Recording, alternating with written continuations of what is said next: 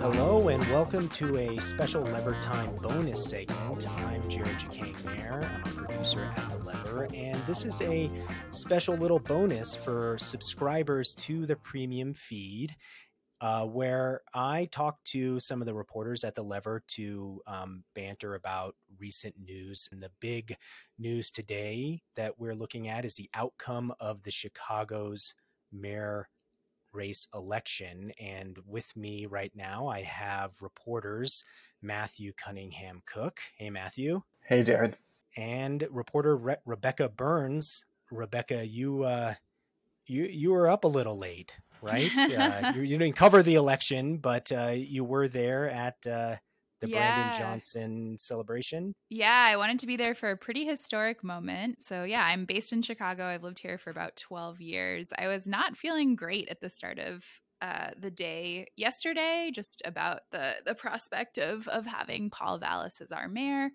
Yeah, something pretty incredible happened. I've lived in this city since 2011, so right before the first Chicago teachers union strike, and this really feels like the culmination of something pretty interesting and pretty significant that's been happening in Chicago in the last 10 years. Yeah, and I have to admit that when we were thinking about doing this recording yesterday, I was thinking in my mind that we would be talking about Brandon Johnson's defeat and Paul Vallas's inevitable win. And I don't know why I had that in my mind, because it has been such a close race, but the narrative of the anti-crime, pro-police candidate versus the progressive, for some reason in my mind, I was like, it was inevitable that the pro police candidate would win.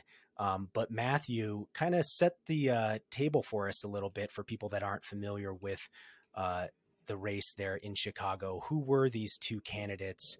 And then we can talk about why it was surprising that Brandon Johnson pulled this off. Yeah.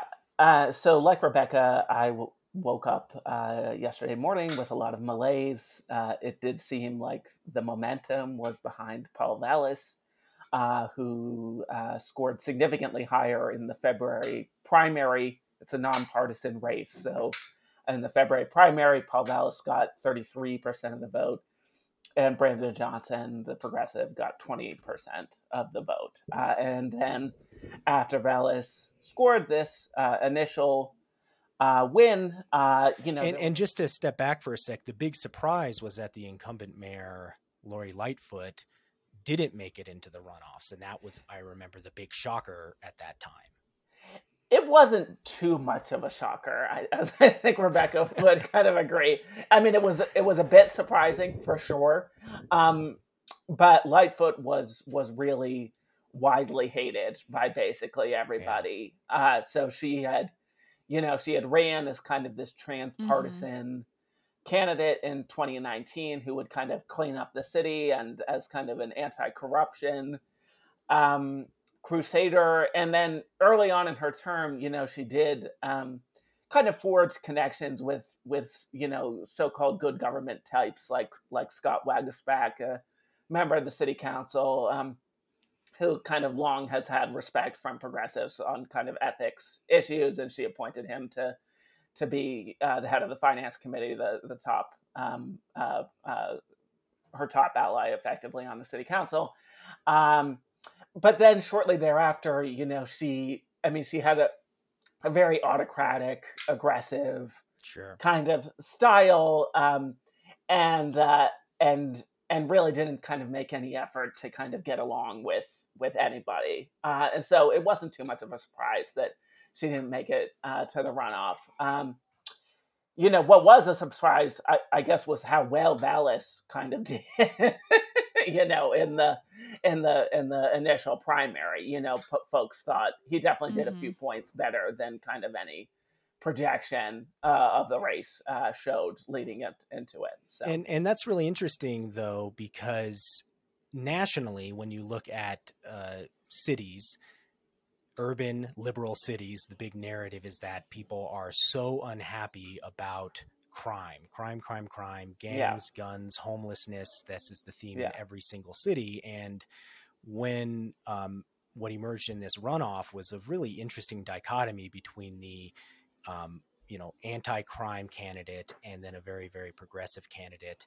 And when that was really set up, I think it was a very clear, it seemed to me to be a pretty clear choice between two different visions of a mayor and what voters wanted. Is that kind of a true narrative, or is it more complicated in that in a city like Chicago? So I think it's fair to say that, crime and specifically gun violence certainly was a key issue in this race.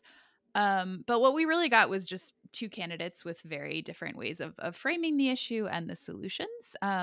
So to the disappointment of um, some, left leaning groups and voters, Brandon Johnson did sort of back away from, the slogan and the movement of defunding the police. He talked about his plans to hire more detectives. But what he did talk about, sort of as a central part of his approach to addressing violence, and which has been a really popular proposal here in Chicago, is to invest in historically disinvested communities. To start a new non-police crisis intervention program that would address mental health and nonviolent issues and relieve pressure on the 911 system. He talked about generational poverty. He talked about school closings, and that's something that he's intimately familiar with as a former teacher and a Chicago Teachers Union organizer. So I think, the narrative that we've gotten coming out of mayoral elections like New York and like the Chesa Boudin recall, the prosecutor recall in San Francisco, is that there's like a backlash against progressives on crime. And I'm going to insist that Chicago shows us, the reality is much more complicated. Yeah, I think that's absolutely right. And I think that the other kind of component is just the way in which the city's social movements have really been able to kind of articulate an explanation behind rising crime rates, which was, really Rahm Emanuel's decision back in 2013 to close 50 schools in historically underserved neighborhoods. And then I believe, Rebecca can correct me here, I believe the year before, his decision to close several mental health centers in the city. And so that was told to the public time and time and time again.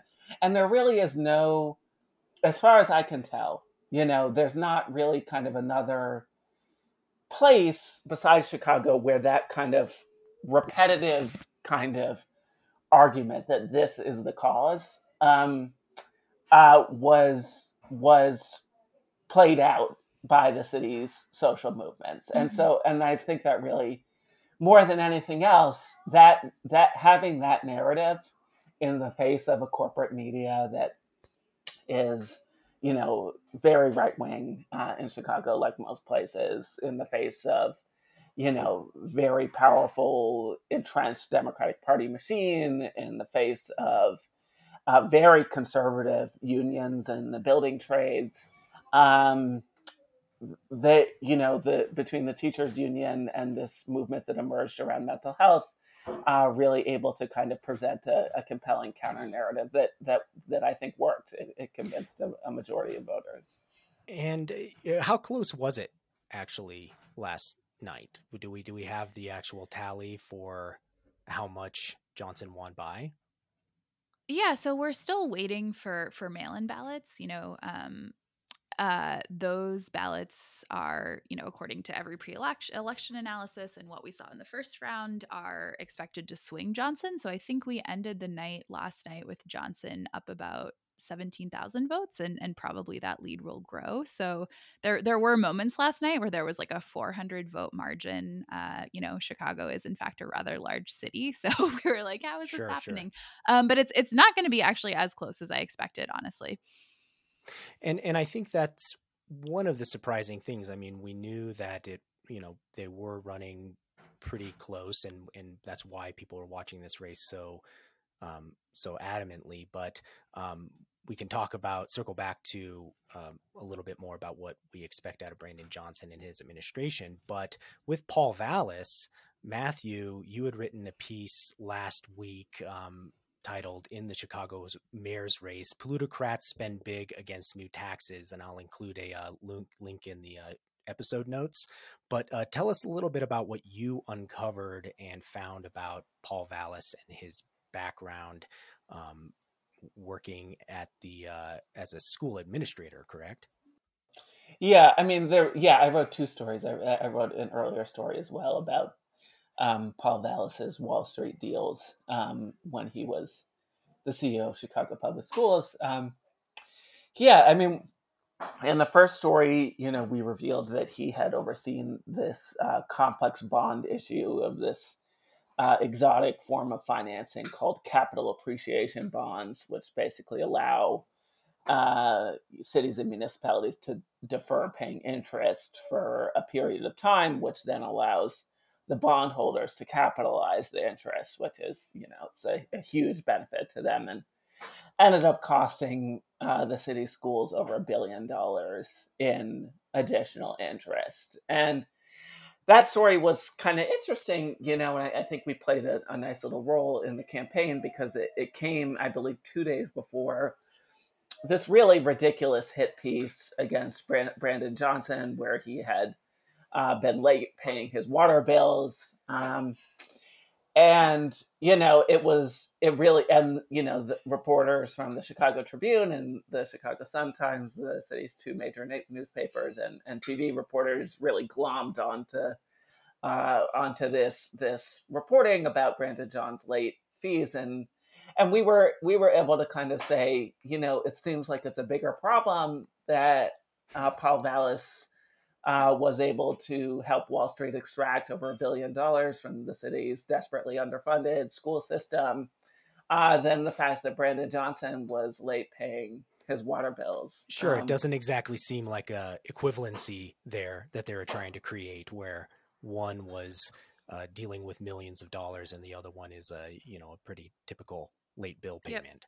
Yeah, there was a great moment last night, soon after Johnson took the stage, where he said, "I want to thank anybody who's ever been on a payment plan." And the room just sort of exploded because, Chicago, like many cities, funds itself, not through taxes on wealthy people, but in large part through regressive property taxes and just punishing fines and fees on working class people.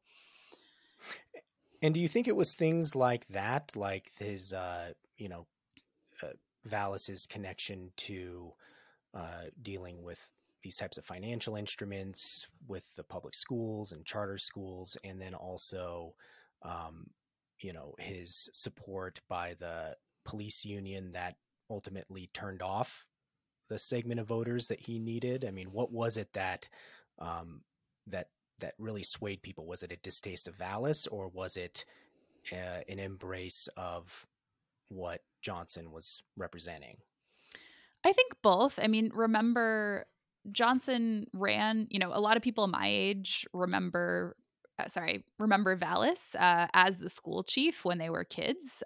He also has been sort of a perennial candidate. He ran 4 years ago and did not make the runoff. So there are a lot of things about him that are sort of a known and disliked quantity. He's not especially relatable. He's not an especially strong speaker. He doesn't sort of had Matthew. I think he pointed this out, like the killer instinct of Rahm Emanuel. Or Daley's. But yeah, I mean, Brandon Johnson also is someone who is, also a known and liked quantity to a large swath of the city's social movements. And had a really impressive field operation, that's the culmination of a lot of really important labor and community struggles here. Really, it's not exaggerating to say for the last 10 years. So I think just having, people who are not paid canvassers out there every day really helped with turnout coming through yesterday in a strong way. Youth turnout was way up. Vallis had strong turnout in sort of majority white conservative areas of the city. But Johnson just overwhelmingly carried, majority Black wards, progressive white and Latinx areas, and youth voters. So Brandon Johnson, he's going to be Chicago's next mayor. Is it fair to say that he is the most liberal mayor that Chicago has elected to date? Well, there are a lot of comparisons that I think are strategic, but also probably fair, being made between Brandon Johnson and Harold Washington, Chicago's first ever Black mayor in the '80s, Yep. who faced enormous right wing opposition and opposition from white city council members, and also died prematurely. So I think there's sort of a feeling here that sort of a historic opportunity was missed in the '80s to find out what Chicago could be when you had a mayor who was committed to public education, committed to taking steps towards reversing some of the historic segregation that still very much shapes Chicago. And now, we'll see. We have a coalition that, in a lot of important ways, looks similar to the one that put this other historic figure in office in the '80s. And it's a time to see how far that coalition can push.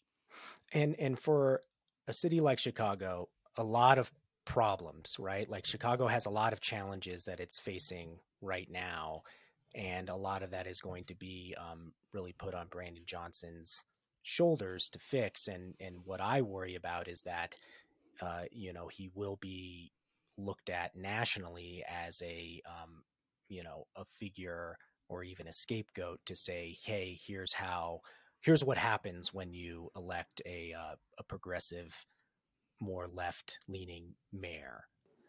There's, it's interesting, I mean, speaking of killer instincts, I mean, Harold Washington, I would say, had much more of a killer instinct than Brandon Johnson, kind of does. He was kind of steeped in the machine, and but then went to war with it. Then on the flip side, though, Brandon Johnson is just much more, again, comes out of the main union that's been driving Mm-hmm. the city's social movements. And so while, he might be a bit more naive about kind of what it takes to navigate City Hall than Harold Washington was, he's definitely much less naive, I think, than Harold Washington was about what it would take to pressure City Hall and what would happen, what needs to happen outside of City Hall, which I think is an important distinction. I think the other thing is just that the legislature and the governor, are far less kind of hostile